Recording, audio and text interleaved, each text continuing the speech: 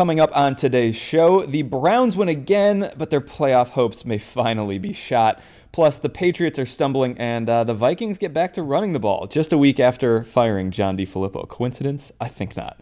Then, friend of the show, Pat McAfee, rejoins us to play another game of Am I Trippin' and answer the very hot question, has the league started to figure out the Rams' high-powered offense? All that and more on another excellent edition of The Tomahawk Show.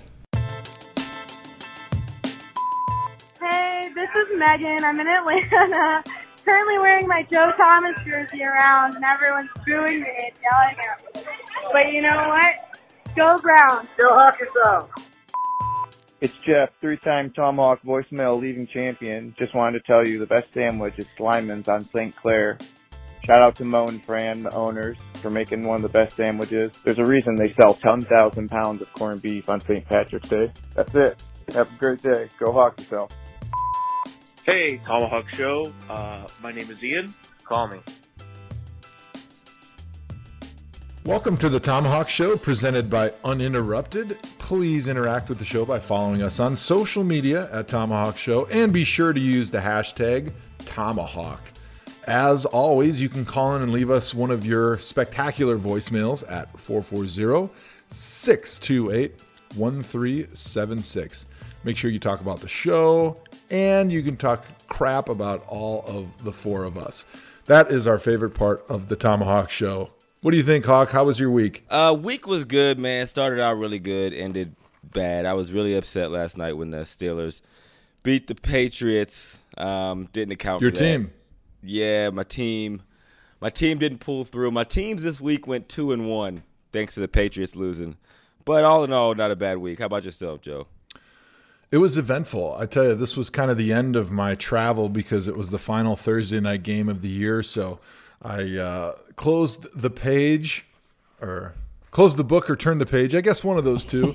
On you slept my late. Thursday night football 2018 season, which was fun with a spectacular game. If anybody watched the Chargers and the Chiefs game, it was unbelievable. The Chiefs led from the start until 4 seconds left in the game when Phillip Rivers scored a touchdown, and then Coach Anthony Lynn decided to go for two, and they got it wide open in the end zone, and they won the game, which was pretty amazing. And it was pretty cool being there on the field. I hadn't been into Arrowhead in several years since we played the Chiefs, so it was fun being back. That place is electric. Dude, you did a great job. Every time I watch you on TV, on specifically the NFL Network, I'm like, fuck, he's going to get a new job and cancel the Tomahawk Show. It was a lot of fun. I know my days are numbered here, but not as numbered as Zerm's and Natalie's, who are both on the hot seat here with us. What did I do?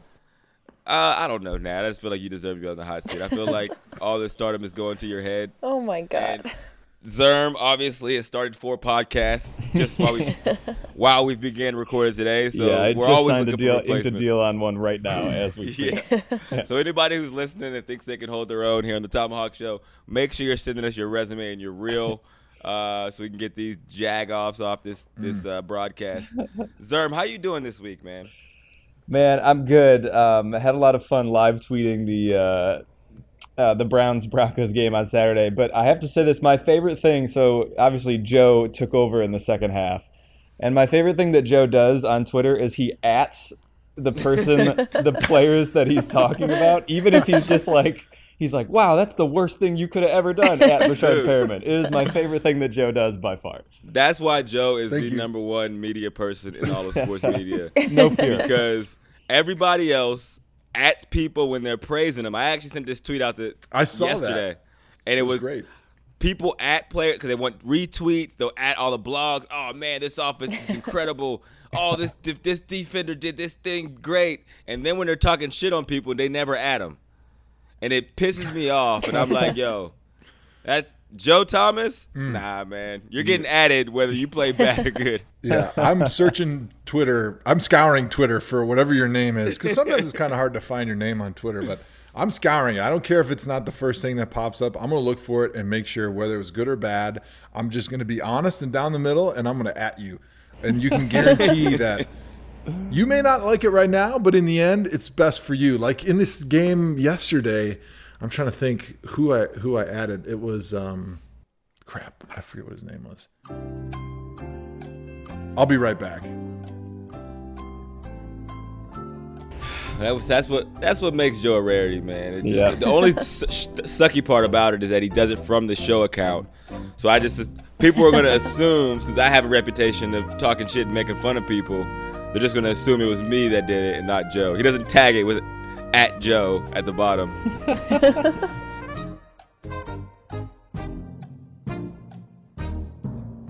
So I tagged Gerald Everett, who I have no prior relationship with whatsoever, and I have no beef with him. I guess until after I added him. Yeah, but there was 2 times in the game where he could have easily just stepped out of bounds and stopped the clock, and he decided to fall down in bounds when his team was down by 14 and then 7 points when they're trying to preserve clock. So I merely tweeted from my account, @JoeThomas73, that he must not know the rule about stepping out of bounds, stopping the clock, because 2 times he decided to fall down in bounds instead of easily going out of bounds when he was being tackled. And that may be some tough pills to swallow for this guy, but he needs to learn that people are watching, and what you do affects not only yourself but everybody around him. So you always have to know the situation, because there's one thing that frustrates me more than anything in football, and that is situationally unsound decision making by players. And you hate when guys don't go out of bounds late in the game. I've seen you tweet multiple guys Dude, at multiple guys watching games. It's like, and you say the same thing. Oh, you never played football before, clearly, which is kind of like condescending and not down the middle at all. But like, I understand other things. Like, I can understand the other thing that happens sometimes. Oh, let me guess. Holding. I can understand a false start by no lineman. What I can't understand is receivers that won't block like Andrew Hawkins. But we digress. No, the one thing I understand is, like, when you see it occasionally when they're trying to reach for the goal line to score a touchdown, they fumble into the end zone.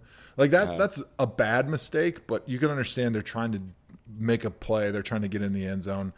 But just not going out of bounds, just not knowing the situation and just not understanding where you are on the field, it's just unexcusable, in my opinion. Joe Thomas won't stand for it. I'm trying to stamp out stupid football plays one at a time by adding every single person in the NFL that does something stupid. The live tweeting was really cool. If you guys like the live tweeting, make sure you let us know, because we might do that for other games with other teams. Why not have Pat McAfee tweet from the Tomahawk Show during a Colts game, or any game for that matter? Because I feel like he's pretty good on Twitter no matter what game is going on.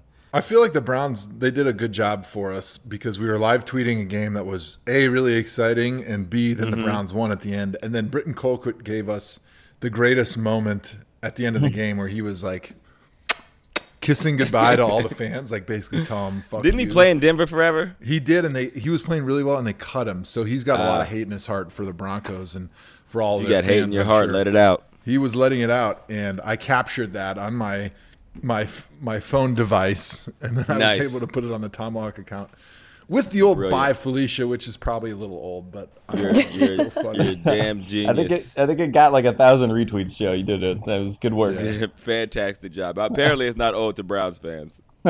Whoever owns the Tomahawk Twitter account is going to thank me someday, because I just earned them like 1,000 followers. This episode is brought to you by HP Plus. In a world full of smart devices, shouldn't your printer be smart too? It is with HP Plus. These printers know when they're running low, so you always get the ink you need delivered right when you need it. Plus, you save up to 50% on ink, so you can print whatever you want, as much as you want, anytime you want. Huh, that is pretty smart. Get 6 free months of instant ink when you choose HP Plus. Conditions apply. Visit hp.com/smart for details. Yeah. All right, let's just jump into segment 1, since that was a perfect segue. We got the Browns beating Denver. Subsequently, the next day, actually basically eliminating themselves from the playoffs with the Pittsburgh win. But for that one day, man, was it not hype? Awesome. So just to be clear, there is still a less than 1% chance that the Browns make the playoffs. They have a few things that need to happen, but the most improbable ones are they need the Colts and the Titans to lose in Week 16, and then the Colts and Titans play in Week 17, and they need to tie. So wishing for a tie in Week 17 is probably not going to happen, but you can still wish and hope. And as they say, hope in one hand, shit in the other, see which one fills up first. Ooh, I'd never heard anyone say that. But Talking But about you this, liked it. talking about this Browns game, the defense held Phillip Lindsay to only 24 yards rushing. Joe, what was your biggest takeaways from this game from a defensive standpoint? So defensively, the Browns have not been as good this year at stopping the run as they were last year when they had a historic run defense. But my theory is they're much better in their pass defense. So teams are just running the football more because they're having a harder time throwing against this defense. So because of that, the stats are different. But anyways, they did a really good job because Phillip Lindsay's having a good season right now for the Broncos. So for the Browns defense to hold them to 24 yards, that was huge. It was really one of the better defensive outings I've seen the Browns play this season. Case Keenum focused on a lot of the short passes, which is what he does pretty well. He moves in the pocket really well. He took some shots downfield. And actually, overall, I came away kind of impressed with the Broncos' offense, the run game notwithstanding, because I was impressed with Case Keenum's decision-making, his accuracy, the way they stretched the field horizontally with a lot of the back shoulder throws, a lot of the quick stuff. And then he would still take some of these shots down the seam, so he'd kind of keep those safeties deep. And so I thought overall, actually, Case Keenum kind of impressed me. And that's my offensive lineman take from the passing game there, which I can tell probably Hawks probably laughing. I don't mind it. Am I crazy in thinking that not that they're the same kind of player, but are they from the same like family of player, Case Keenum and Baker Mayfield? No, I feel like Baker takes many more shots down the field, and Case is more risk averse, where Case would rather throw a lot of the underneath stuff. Yeah. But they both move in the pocket very well. They're both shorter quarterbacks. I mean, I think Baker's taller, but they're both shorter, and so they do have to scramble and move to get some of those passing windows that they need to throw through. But I think you're not totally off. And of course, they're both from Texas, so everyone always loves to compare Texas quarterbacks. That Cliff are short. Kingsbury, listener of the Tomahawk Show. Both Cliff Kingsbury lineage. I thought Baker played solid. I mean, it wasn't his best game. But the thing about Baker is when he's in the game late, if you make sure it's a close game, he has that competitive edge to kind of raise his level of play and elevate the people around him. And that's what's special about Baker, man. It's like, that's why when you watch him, we know he has the skills. But even if you just went like skill for skill, like against Josh Allen, who is 6'5", rocket arm, fast, can run, can throw it like nobody else in the league, just skill for skill, you would go with Josh Allen. But when you watch Baker Mayfield play, not that his skills are off because they're incredible, incredibly accurate, but the dude he just doesn't seem like a rookie. Like, you're not just watching bare bones gifts. You're watching someone play the quarterback position really, really well. And I think that's what excites Browns fans most. And I kid you not, as I was flying into the West Coast or to the East Coast this week, and I was in the airport, so many people wearing Browns gear and just chest stuck out, chin up, head held high. Like, they're just so proud to be rocking their Browns gear. And it's a really, really, really cool thing to watch, man. Football is better when the Browns are playing competitive football, and they are right now. Jabril Peppers, another guy who balled out that game. What are your thoughts on Jabril, man? Well, he's playing better. You know, he came to Cleveland, and I think he got a lot of flack because it didn't seem like he was playing all that well, especially like in pass coverage. Mm-hmm. And the first year, the people in Cleveland gave him a lot of shit because Greg Williams had him playing like 35 yards off the ball for a while, and so that was like the thing to talk about in Cleveland. But he's playing good football now. He's becoming that emotional leader, that physical presence in the secondary that I think everybody had hoped he could be when they drafted him, which was awesome. But let me go back to one of the things you said about Baker that I think was awesome. So coming off of the Panthers game the week before, he was almost flawless. Mm-hmm. And then this week he had an interception. He was only completing about 50% of his balls. He only had 180 yards passing, but what he brought to that team was playmaking in the right moments and leadership to raise the level of everybody's play. The Broncos have a good defense. Let's not forget about that. They may not be statistically at the top of the league, but they're a pretty good defense. And so I thought Baker showed why he's going to be one of the great quarterbacks in this league, because even on his best on his worst day, or a day that maybe doesn't live up to where he was the week before or some of his expectations, he's going to still play his best football and rise to the occasion when it's needed. And I thought in the second half and down the stretch, he played some really good football. So, and as always, like you said, Jabril Peppers with the big sack at the end of the game against Case Keenum, which I don't understand how you get sacked on a fourth down end of the game play. Like, if there's pressure coming, you have to have a hot or some outlet where you can get rid of the football easily. And for some reason, Case Keenum just ate the football and gave up on that play. It didn't make sense to me. It just happened really fast, I feel like. I think Preppers got there so fast that he literally shit his pants and didn't know what to do. Great defensive call. Speaking of defensive calls, Greg Williams, man, is he the new head coach of the Browns, Joe? Tell it to me right now. I would say that I'm guessing John Dorsey right now is going, shit, man, I may have to hire this guy because Greg Williams is doing a fantastic job. He is really giving himself a great opportunity to take the job. But just for everybody out there, when you get hired as a GM to take over an organization, you have a list of maybe 5 guys in your mind that you're like, yeah, first of all, I'm not keeping this head coach. I might keep him for a year, but I want to hire my own guys. This is just how football works. People that come in, they want to hire their own people. So John Dorsey, I'm sure when he took the GM job in Cleveland, had this thing in his head that, hey, I want to hire my own guy, and these are the 5 guys I really like. And now he's got an interim coach in Greg Williams who's done a tremendous job, who has clearly made himself one of those candidates. And I think it's going to be the comfort level that John Dorsey has with Greg Williams. That's going to play a big factor into whether he keeps him or not. Because clearly as a coach, from a wins-loss perspective, from a getting his team to buy in and play, Greg Williams has done a tremendous job. Dude, I mean, but that's the thing about Greg Williams. You never worry about him on the football side. Like, he's always been a great defensive coach. He's always been a great defensive mind. And if he wouldn't have had the New Orleans situation, he would probably already have been the head coach. He would have picked one of the 12 offers that he got already. But it's the stuff that comes with the off-the-field issues, the bounty gate, those kind of things. That's literally the only thing that would prevent him at this point. Somebody said, do you want to make someone an interim? Do you want to make an interim a permanent head coach with a short sample size of what they do, or do you want a clean slate and go get somebody? And my answer was this: if you take the Green Bay situation, where Philbin is the head coach, correct? And let's say they did win yesterday against the Bears, and he did do well down the stretch. I don't look at that situation and think to myself he should be the head coach going forward with the Green Bay Packers. Because you have Aaron Rodgers, because you have a slightly more motivated Aaron Rodgers now that McCarthy is gone and that situation is kind of mended.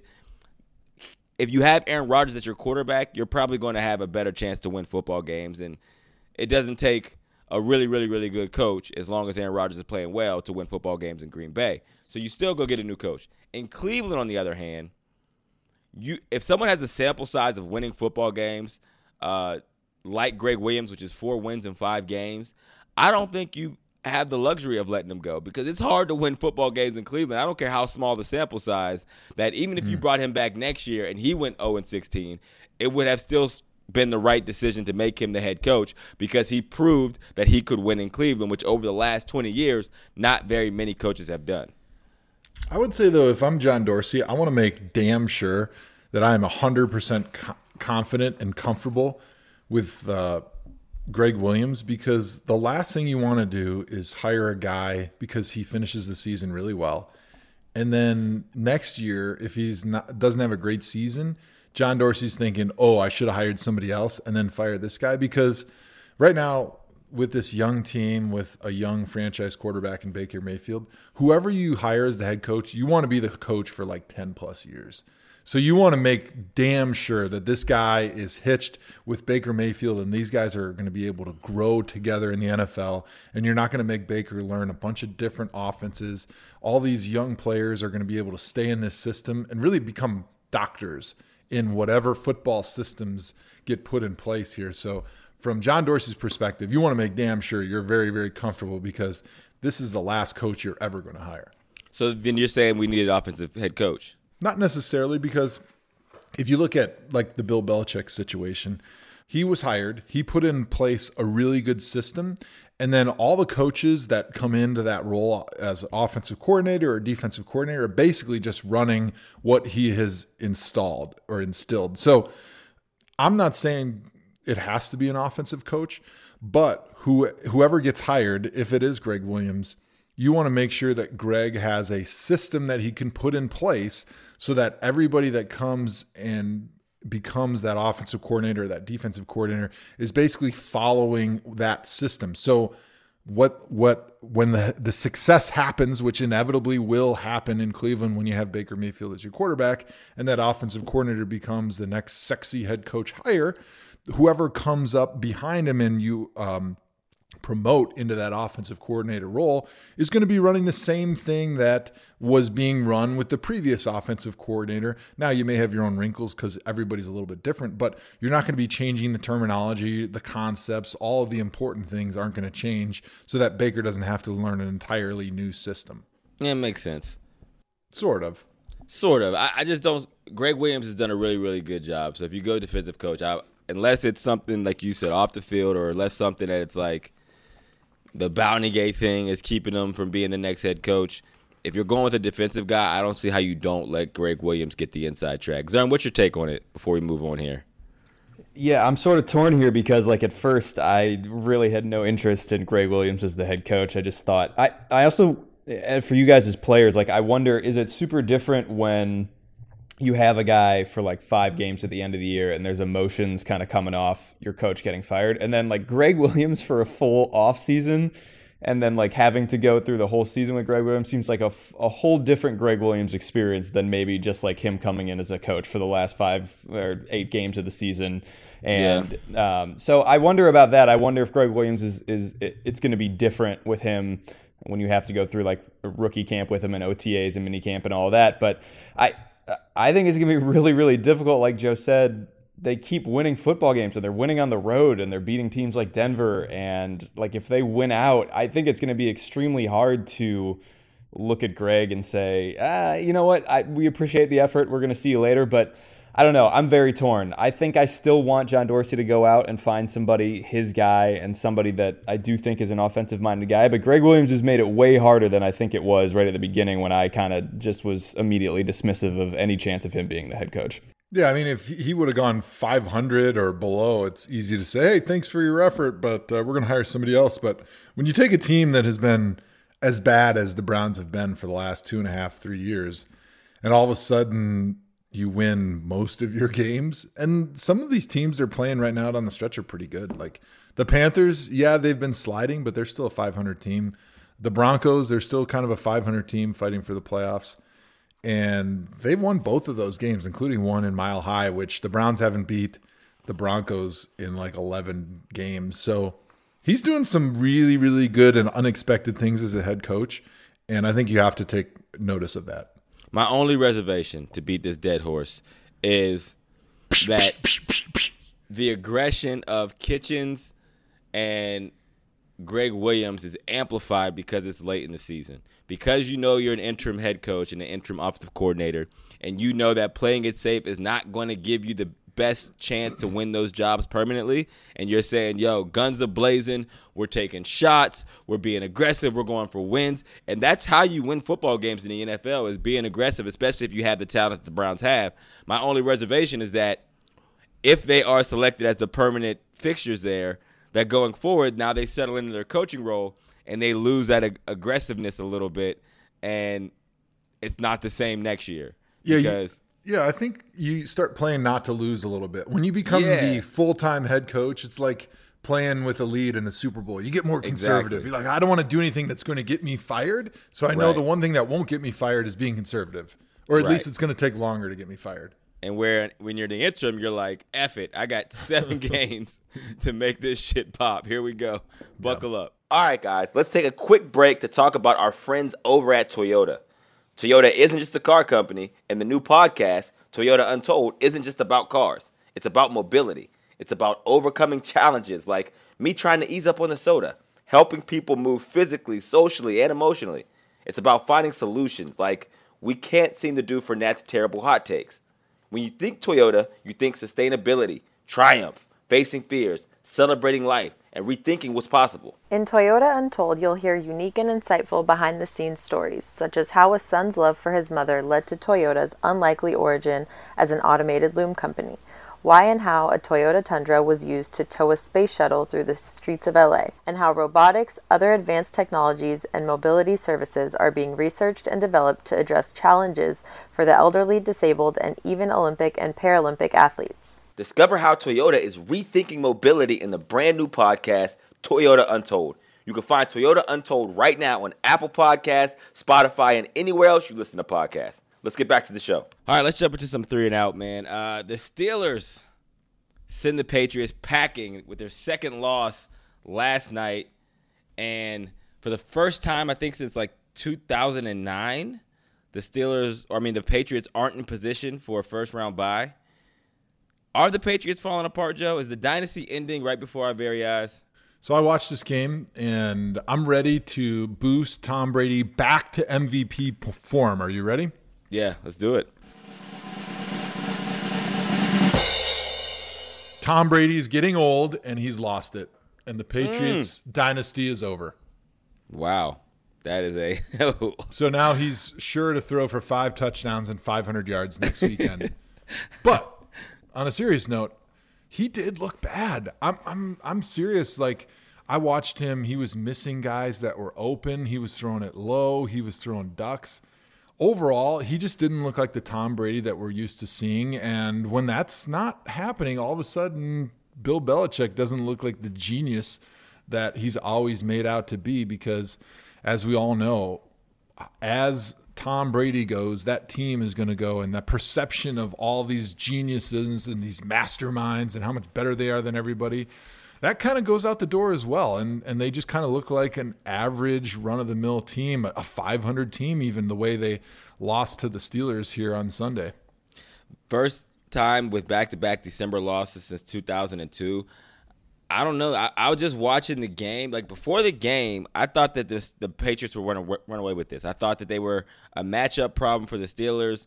I thought that the Steelers, honestly, I'm like, they're going to have to get into track meet mode, because the Steelers defense isn't going to be able to keep up with the Patriots offense. And it was the exact opposite, like you said. Yeah. I mean, they had the number. That defensive coordinator, I think, was 0-4 against Tom Brady. Got the win yesterday, and like you said, made him look like a regular quarterback, man. There is some conspiracy theorists out there, like me, who think that Josh Gordon, Hayden, and Belichick all worked together to make sure the Browns didn't make the playoffs this year. But whatever, those are baseless claims from I don't know who. Don't ask me. But yeah, man, I would worry about the Patriots. I've said this from the beginning of the season. I would not be surprised if this was Gronkowski and Tom Brady's last season as New England Patriots, and honestly, NFL players. Well, it's so funny because Tom Brady, he's become so famous for his rituals and the different things that he does to get himself ready, and how he's basically shunned normal society in order to become this like robot super quarterback. The way he doesn't drink any alcohol, he doesn't put any sugar in his body. He has these like special gurus that massage his body with coconut oil 24/7, and he eats avocado ice cream because he wouldn't even dream of putting anything unpure into his body. Meanwhile, I'm knocking down 321 grams of sugar in every day's worth of Mountain Dew. Hawk, you are like every opposite of Tom Brady in diet. Proves that in every capacity. Genetics is the only thing that matters in pro sports, because Hawk, you still have a 6-pack and an unbelievably quick and athletic body. And Tom Brady still looks like my dad, who's in his 60s. So everything really comes down to DNA. But Tom has made such a big deal, especially with this like Tom versus Time Facebook video that he did in the offseason about how TB12. He has these methods that are going to allow him to avoid aging 70. whatsoever. How like he's going to play till he's 50 because these hits don't hurt and his arm only gets stronger because of this TB12 method, which there is no doubt in my mind the way he has committed to the game of football, the way he has, basically socially and familiarly. Yeah, familiarly Lee. Go that ahead. one, he has basically said, like, football is so important to me that I'm just going to do nothing besides football. It doesn't matter what it is. I'm never going to choose anything over football when the decision reaches that crossroad, whether it's time with my family, whether it's time to do marketing or commercials or endorsements, whether that be friends. All that gets cut out because I'm all football all the time. And that's made him the greatest, maybe, quarterback of all time. Certainly the most successful quarterback of all time. And it's allowed him to delay the aging process. But as we know, Father Time is undefeated, and the arm is starting to look a little bit old, especially that is concerning for Patriots fans. This is happening late in the season. Typically with Tom, he starts out a little bit slow, but then he comes on really strong towards the end of the season. And so because this little slump is happening at the end of the season, it's leading me and a lot of other people to believe that maybe that older arm is starting to feel the effects of age, and he doesn't have that strength, that whip in the arm that he used to have when he was a little bit younger. So I don't know. What do you guys think about Tom versus time? Is time finally catching up to Tom? Of course it's catching up, and that's not like a bad thing. It's like, oh, man, Tom, can you believe time beat you? Like, yeah, it literally from the beginning of time. It took him like 25 years in the NFL, but it wins every single time. It's not a bad thing to get old. You change your game a little bit. He's still better than 90% of the quarterbacks in the NFL. But, yeah, he's just not looking the same as he once was, and that's okay. And I also don't fault him for monetizing his greatness, right? So the TB12 method, the Mamba Academy, this is what greats are doing. This is what makes them smart. They're like, hey, I was really, really good. You can be really, really good, random kid out in Iowa. All you have to do is download this app, buy this book, get this DVD, watch this movie, subscribe to this website. After you pay me $7,000, you too can be Tom Brady and have a supermodel hot wife. It's not that hard. Let me teach you. Yes, you monetize your greatness. They're brilliant, and this is all he's doing. I don't think he really even intended to play as long as he says. He understands he needs that for the marketing or for the transition for when he's done to be pushing his TB12 method, for Kobe to be pushing his Mamba Academy. Yes, I can teach you how to be Kobe Bryant. It's simple. Just watch this short DVD for the low price of $17.99 a day, and you too can have a clutch jumper in the fourth quarter like I did. We need to come out with some type of tomahawk method. Like, hey, you too can be washed up football players and shitty podcasters. If you just listen to this DVD for $19.99, we could do sell that it for already, the holidays. Joe. What do you think this show is? That's right.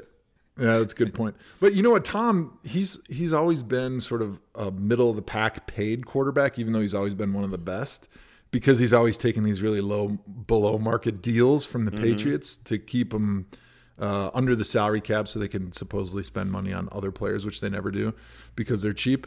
But so he's just trying to recoup some of that lost earnings, right?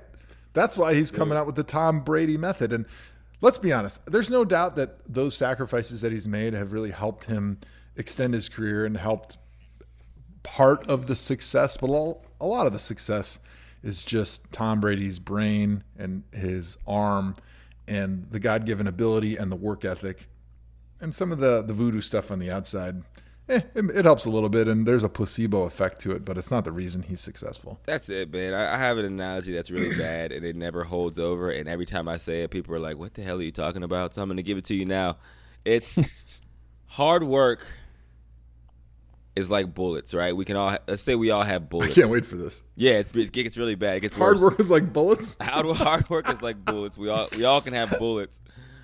But talent, that's the gun. And not everyone has the gun, man. If you don't have both of them, Tom Brady, you can teach everyone to work hard. We can all have bullets. But if you don't have the talent, if you're not born with the strap, then you're just throwing bullets, and that doesn't do very much. So if you're we need a T-shirt, Tomahawk Show branded, that says if you're not born with the strap on the front and on the back, then you're just throwing bullets. I would wear that every day of my life. We got to talk to GV Art. I'm sure they'll make something like that. It'll go along really well with their motivational shirt line. Oh, man. We're going to be like, why haven't we been making the money that Tom Brady and Kobe have been making on all their programs? No one's buying our bullets shirt. I don't understand what's going on. No one's buying our Born with the Strap shirt.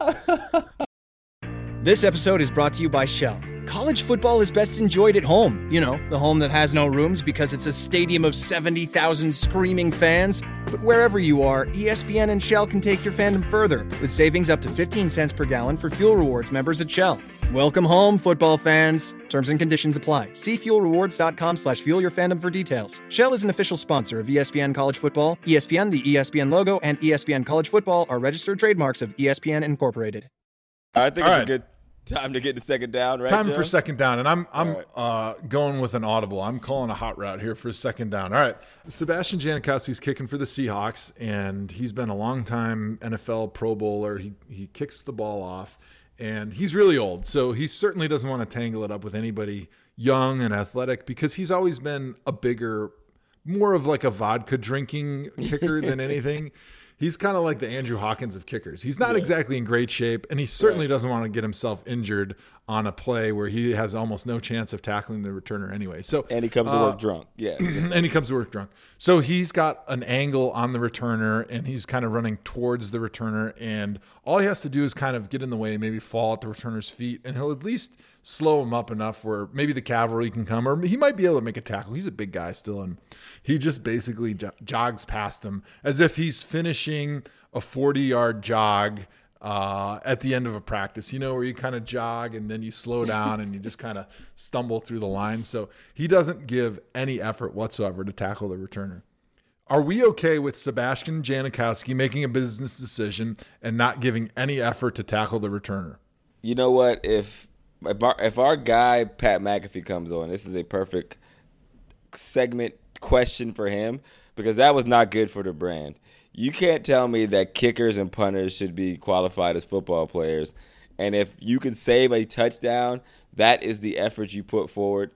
Like the returner was even surprised that he didn't even try to trip him. He didn't even throw an arm out of the way. It was literally like, let me just get out of the way because the other 10 guys didn't do their job, so I'm not going to get hurt trying to do mine.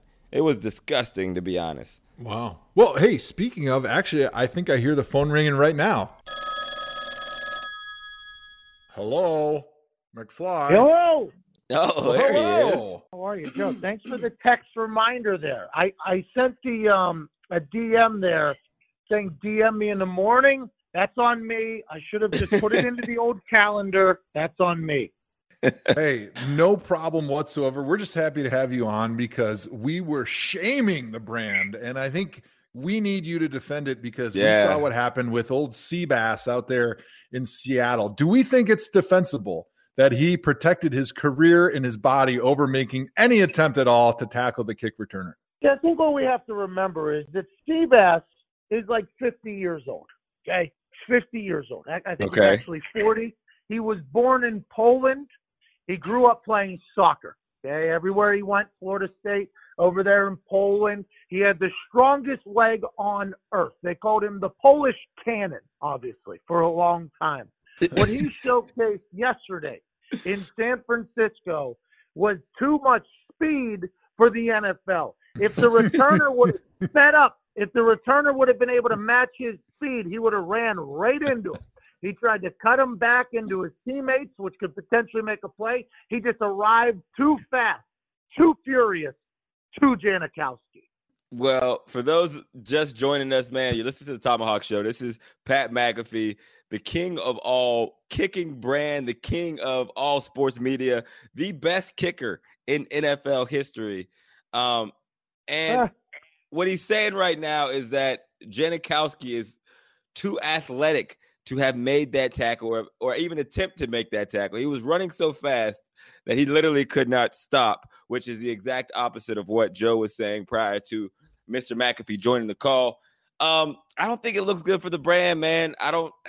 Joe was saying right before you got on that it's for these kickers who want to be qualified as football players, which they are. If there's anybody who understands that, it's you, Pat. There's nothing he could have done there to try to make that tackle or at least slow the guy up. What are your? I think last week Stephen Hauschka got blocked by Henry Anderson, the Buffalo Bills New York Jets situation, because Stephen Hauschka was running over to put himself in a position to make a tackle. I said that Henry Anderson was showing him respect by blocking him. He thought there was a chance that Steven Hauschka could ruin a long return on the blocked field goal, so he was actually showing him respect by blocking him. Now, granted, Mrs. Hauschka came after me on Twitter, told me that I am everything that's wrong with football, okay? Oh, wow. That's a true story. That's a real thing. That's a real story, yeah. So Sebastian Janikowski, I think he had too much respect for the returner. He thought he was running faster than he actually was. He wanted to meet him on the sideline. The guy just so happened to be running a little bit too slow for Janikowski. So the guy, obviously, Janikowski misses him. The guy keeps it moving. It's an ultimate sign of respect from Janikowski saying, hey, I thought you were faster. And then also, it could have been a business decision. I mean, let's not get crazy. It could have been a business decision there from Janikowski.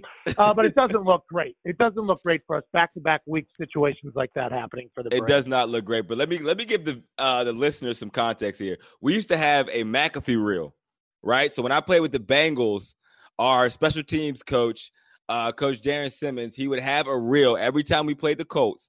Because, Joe, I don't know if you know this because you're a lineman. And not only are you a lineman, you've made $700 million. You've never played a special team in your life. Woo! But on all our kickoffs, punt returns, he would have a reel of Pat McAfee. Because if you don't know, Pat would try to take your fucking head off if he got the opportunity to. And, Joe, I know you're over there looking crazy like Hawk is just blowing smoke. I swear to God, this is not any joke, any exaggeration.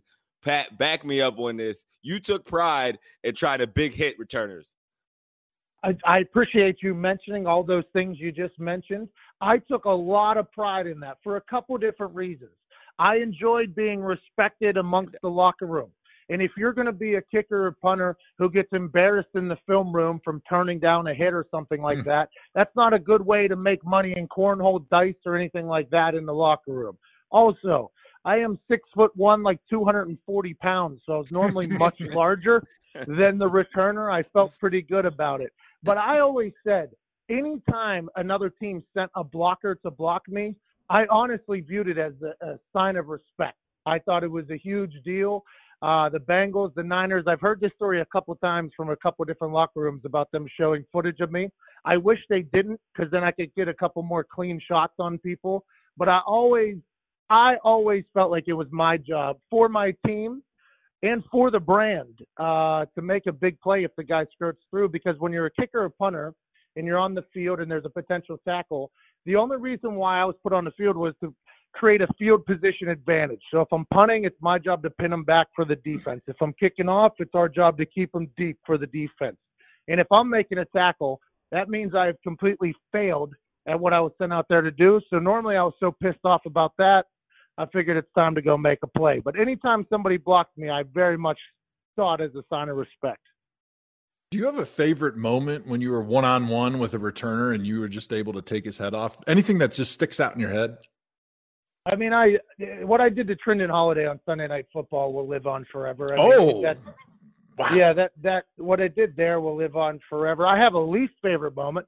Me and Antonio Brown, one-on-one, 53 and a third wide, basically right in the middle of the field, nobody else. And he just shook the shit out of me, Joe. Just shook the absolute shit out of me. That's probably my least favorite. But I played in the NFL early, obviously, before cell phones were a thing. And when I was in college and social media wasn't a thing, I had 1922, Joe. I had some college tackles that I think if the social media era was around, they would have went bigger than the Trendon Holiday one. But I took a lot of pride in that. I honestly did, because I wanted to be respected amongst the locker room, because I thought that was a very important thing to be a football team. McAfee, do you have a highlight tape of like hits? People have made them on the internet. I have not yet, though, because I think they've left off a couple from the ones that I've watched. Do me a favor. Get me the tackles, the games. I'm going to go myself. We're going to do a Tomahawk McAfee big hit highlight tape and put it on our social. It's going to be epic. I'm going to unfollow you guys. Wait, Joe, you just sit there and enjoy it, Joe. You hear me? You soak it in. Whenever Mrs. Hauschka was coming after me last week, a lot of her friends, I think, started tweeting me as well. And a lot of them started like saying, what if this was to happen to you? And they were calling me. So I started looking up I had 24 tackles in the NFL. I feel pretty good about that. Seven of them in one season. Oh, wow. That's solid. Yeah. Joe, how many you had? What was your career tackles? Early on in my career, I was really into getting the tackle on interceptions, and I had like at least 3 or 4 a season. Plus, we threw a lot of interceptions. But then later in my career, I was really fucking slow, and I had a hard time keeping up with those guys, and I would get embarrassed often. I don't think I had a tackle in my last like 3 or 4 years in the NFL. I just couldn't keep up with those guys. They were just way too fast. Joe Thomas, career tackles, 10 career tackles, 8 solo, 2 assisted. How about that? That a boy, Joe. Hey, let me tell you, you didn't want to see me in that window, in that little box. If you had any space, it was over for me. But if you were running right down the sideline and I had the angle and you couldn't go anywhere, it was lights out, let me tell you. More tackles than me? No, actually. I had 18 career tackles. So there you go. Well, see, my big thing was the year we were 2-14, I led our special teams in tackles. That is not good. Oh my God. That is very frightening. That means we could have given up 7 more touchdowns. I had 7 tackles that year. We could have given up at least 7 more touchdowns. It could have been worse somehow. Could have been worse. That was a terrible year for you guys. Well, we're going our 3 and out segment right now. So let's go into our third down here. John DeFilippo fired as the Vikings offensive coordinator last week. Vikings come out this week. They run the ball, so not surprisingly, just the way that Zimmer wanted to. They put up 41 points. Joe, does this feed into everything we were saying about the Vikings and DeFilippo situation last week? Yep. I'm pretty sure that John DeFilippo still had Dalvin Cook on the roster last week, but it took Kevin Stefanski becoming the offensive coordinator before they realized that if you hand the ball to that kid, he might do some good things and you might be able to throw for a few more yards and you're probably going to score some points. Dalvin Cook goes for how many yards? 163? No, he didn't have that many. I think he had like 140 or something like that. No tackles, though. Good point. So that's all that matters. You got any take on the Vikings, McAfee? Yeah, I think and I might ask you guys, like the actual real football players in this conversation, I think any break of the norm is a nice, refreshing feeling for the team, if that makes sense. So, like the norm was DeFilippo or whatever being the offense coordinator. He leaves. Okay, so now the norm is kind of broken. It's a nice refresher for the brain. It's a new day-to-day. It's a new look at things. Maybe it's a new walkthrough style. I think that type of thing can kind of energize a team, just like you saw with Nick Foles. Obviously, he's back again. It's a nice refresher for the team, kind of a reset. I think those types of minor changes can really do well because of the mental state of a team, especially this late into a season. Yeah, I agree. That's why a lot of times you see when the interim coach takes over, the team goes on like a 2, maybe a 3-game win streak because it is new. And I think it does energize people. And it also, I think they feel like they're being held accountable a little bit differently because when you have that coach that you know is about to get fired, everyone's like, the coach is going to get fired. And so everyone kind of relaxes a little bit. But once the coach gets fired and the new guy comes in, there's that new energy. Everyone kind of sits up a little straighter in their chair and, starts paying a little bit more attention because they know that the details are not being lost anymore. And this new guy, he probably means business for a little while. So there can be a little bit of that. And I think that's what we saw in Minnesota. All right, guys. Well, we're excited to have Pat as part of our award-winning segment, our Emmy-nominated, MTV Movie Awards-nominated segment, Am I Trippin'? Am I tripping? Am I tripping? Am I tripping? Am I tripping, dog? Am I tripping? I gotta be tripping. You tripping. All right, here we go. Let's hit up the first one. Well, before we hit it up, we need to get the reaction to the intro. Could you hear it? I couldn't even hear it. Clearly he could hear it because he can't stop laughing.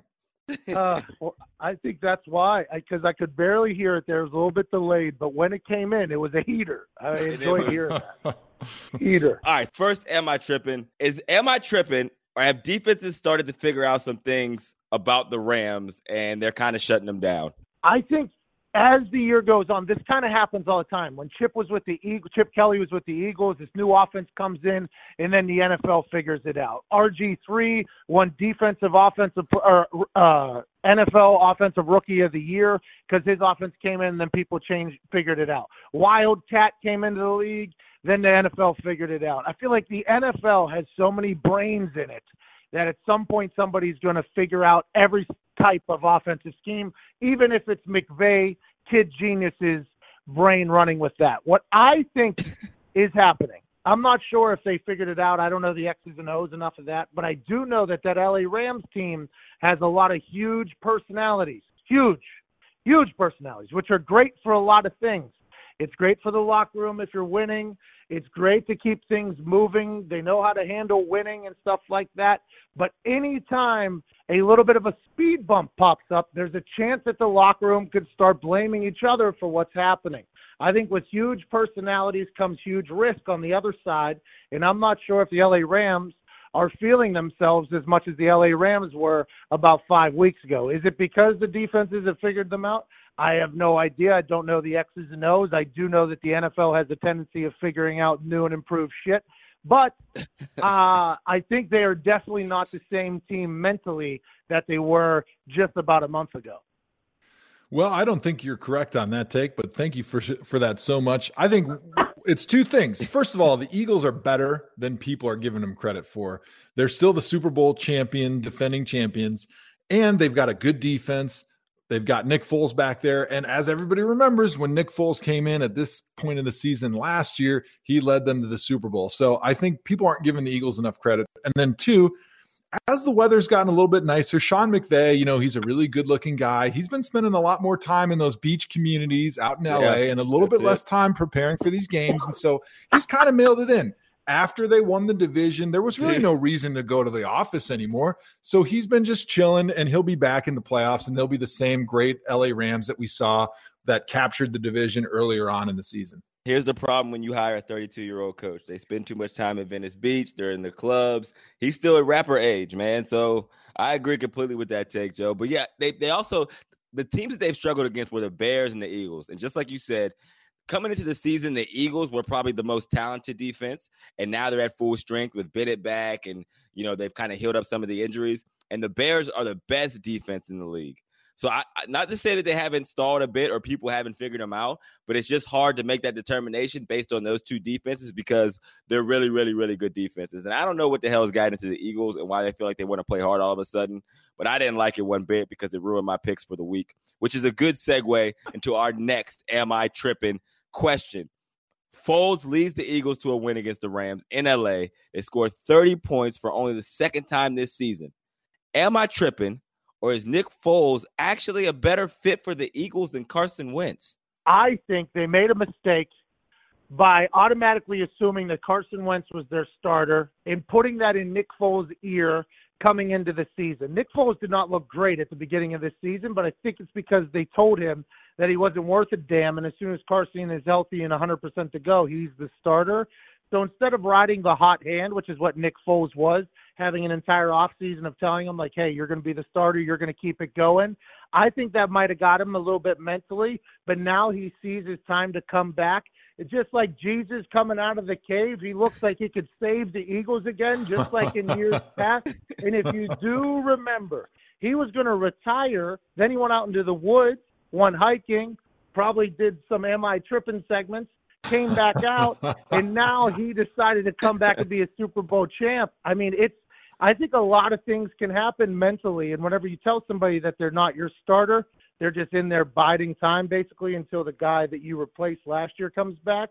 I think that got them a little bit. That's why he sucked early. But it's great to see Nick Foles being back on top of the world. I hope he rides this train all the way back. I don't think Nick Foles is better than Carson Wentz. I do think, like Pat talked about, that the situation was kind of stacked against him. When he came in early in the season, he didn't have Alshon Jeffrey. There was no Golden Tate. Golden Tate, probably one of the best receivers in the NFL in yards after catch, and he's just a competitor. So, yes, that's going to make you look better. On top of that, I feel like Nick Foles is a underdog mentality type player. We've all seen him. The guys that do a lot better when no one expects anything of them. But when you put the expectations on them, they kind of shit the bed a little bit because they're not used to people praising them. They're not used to being the guy. They're not used to those expectations that, yeah, you think you're good. We think you're good too. He likes when nobody expects anything from him. Like yesterday, like last year, like most of the situations where he's done good in his career. It's been when people are like, oh shit, Nick Foles is starting. So Carson Wentz probably over time for me, still the better fit. I think the stars are just kind of aligned for Mr. Foles. So my take is, on a text message, when you can like highlight it and just press like the 2 exclamation points instead of actually responding because you totally agree with everything you just heard. That's what I'm going to do right here because I listened to Mr. McAfee and Mr. Hawkins and their takes were exceptional. So what we're going to do is we're going to move on to the final Am I Trippin' question of the day. And then we'll let Mr. McAfee get back to his important task of dressing like an old geezer and kicking field goals. By the way, real quick about that video, because I don't think we've had you on since you went out there in that Colts game. What happened? Did you not practice leading up to that day because you missed a ton of those field goals? And you could tell the people that were in on it were a little bit disappointed when they saw you missing those field goals. Great question. We raised $70,000 for cancer research. Don't even mention that in your condescending question. Appreciate that, Joe.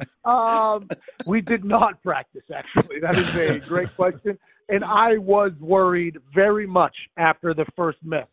And then you started shanking him right and left. Like you overcorrected. You did the classic kicker mistake.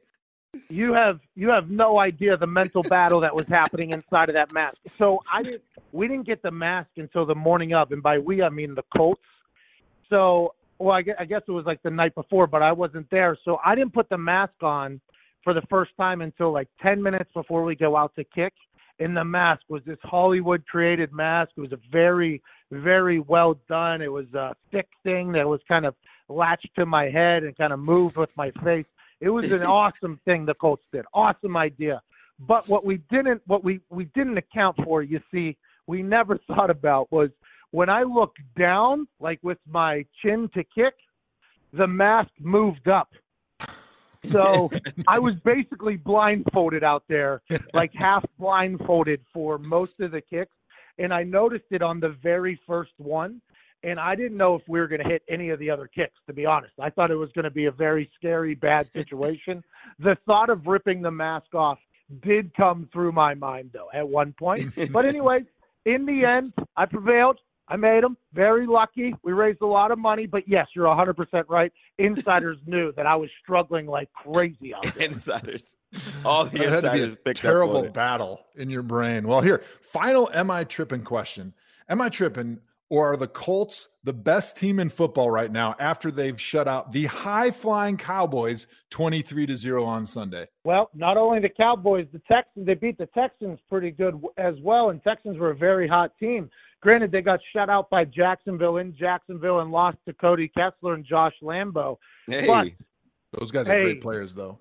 Former Brown. Yeah, well, you're probably old teammates of them. You got to say that. Former Brown, yeah, he was our quarterback. Okay, that's on me. I'm sorry I took that shot there. He's probably going to listen to this. I think the Colts are a very, very, very hot team right now. It all changed whenever they went for it in overtime and ended up losing to the Houston Texans. It felt as if the culture that Chris Ballard was trying to build, this young culture that's in it with each other, and we're all in this thing together. And then you got the old head Vinatieri and Luck's back being healthy. Frank Reich's offense has kind of started hitting stride with Andrew, and also Eberflus, the D coordinator's defense has the defensive rookie player of the year for sure on it, and Darius Leonard. I think they're a very hot team right now, and this is a good time to be hot. I don't know if they're going to be able to backdoor their way into the playoffs or not, but if they do, they are not a team that anybody wants to fuck with right now because they're hot in all three phases. After that answer, I am certain that you are still on the Colts payroll. So thank you for that take. I appreciate that. Am I the only one not getting paid by a franchise on this show? I got Joe making millions at the Browns. McAfee clearly is making more money now than he did as a player from the Colts organization. Golly, that's dude. why he retired, so he could take not a lucrative front office role. You too, man. Browns versus Colts in the AFC Championship. I'm sitting here like, wait a minute, is this objective analysis? Hold on. I like the Browns a lot in the next 2 years, man. I think they win the AFC North within the next 2 years. I like that take. Nah, Well, you had me it's a at good North. take because all the other quarterbacks in the AFC North are either crappy or old or both. And Baker Mayfield looks like he's going to be the best young quarterback in the league with a lot of good talent around him. So there's my take. Hopefully the checks keep coming from Cleveland. Thank you very much. How about Baker? Hey, Baker Lamar. I don't know how long Lamar Jackson is going to remain healthy with how he plays, but Baker Lamar could be a really cool rivalry for the next decade or so. It could. They have to figure out in Baltimore what kind of football they plan on playing with Lamar Jackson, because what they're doing now probably isn't going to work over time if they want to be successful. Super great athlete, not super confident in his arm yet, so we can't really see what he's capable of doing. But you can't argue that he's just more athletic than most guys on the field, dude. But you're right. That could be very, very special over in the AFC North battles. If they figure it out, maybe they'll send him to like Trent Dilfer's quarterback school. You know what I mean? Yeah, that works. Well, we were just talking about before you got on how all the great players like the TB12 method, the Mamba Academy, the great players, if you play just $7.99 a day, you can learn to be them. So maybe they'll sign him up for one of those programs that he can play in the NBA and play quarterback in the NFL. I don't know if I can eat the avocado ice cream of the TB12, but I can definitely get in on some Mamba mentality, cousin. All right, I think that does it, man. Pat, we appreciate you like always. Friends of the show, our favorite guest of all times, media mogul. What are you doing right now? What is the next move? Tell me. I'm just a small business owner over here in Indianapolis. That's all I am. Got a couple podcasts, tweet a little bit, do some live shows here and there, and just keep it moving, brother. Just trying to make the world laugh a little bit on the internet. I love it. Let's try to put some money in your pocket. We'll connect. We'll connect on these streets outside this here podcast. All right, we appreciate it like always, Pat. Man, enjoy the rest of your day, and Joe Hawk yourself, man. Hey, thank you guys. Take care. Joe Hawk yourself. That's Joe Hawk yourself for the brand. Just do it for the brand. Do it for the brand. We'll send you a T-shirt. Did you say Joe Hawk yourself? Welcome. Clearly, he's a avid listener. You must listen to every episode. That's an incredible tagline. Hey, I like that a lot. Hold on, I think I'm gonna start telling people to do that. You should. Perfect. Tweet it out. Make It'd sure be perfect. You pay us $5 every time you say that. God damn, I can't afford that. I'm Trademark. just a small business, Joe. Give me some of that Cleveland Brown money you got in your pockets, and I'll do it. All right, somebody cut this guy off. We can't have him on anymore. All right, man. Well, that was our guy, Pat. Always a pleasure when he comes on the show. I think that does it for today's episode, man. Make sure you're hitting us up on social at Tomahawk Show. Use the hashtag Tomahawk. Make sure you're subscribing and rating us 5 stars, man. 5 stars are super important. It's how we get paid. It's how we feed our children. So make sure you do that. Joe, any final thoughts? Yeah, wild weekend. Defense is back in the NFL. I heard Booger McFarland say it last Monday. So when the game tonight goes for like 110 points, we'll see if Booger says it again. All right, that does it. Nat, check us out. Joe Hawk yourself.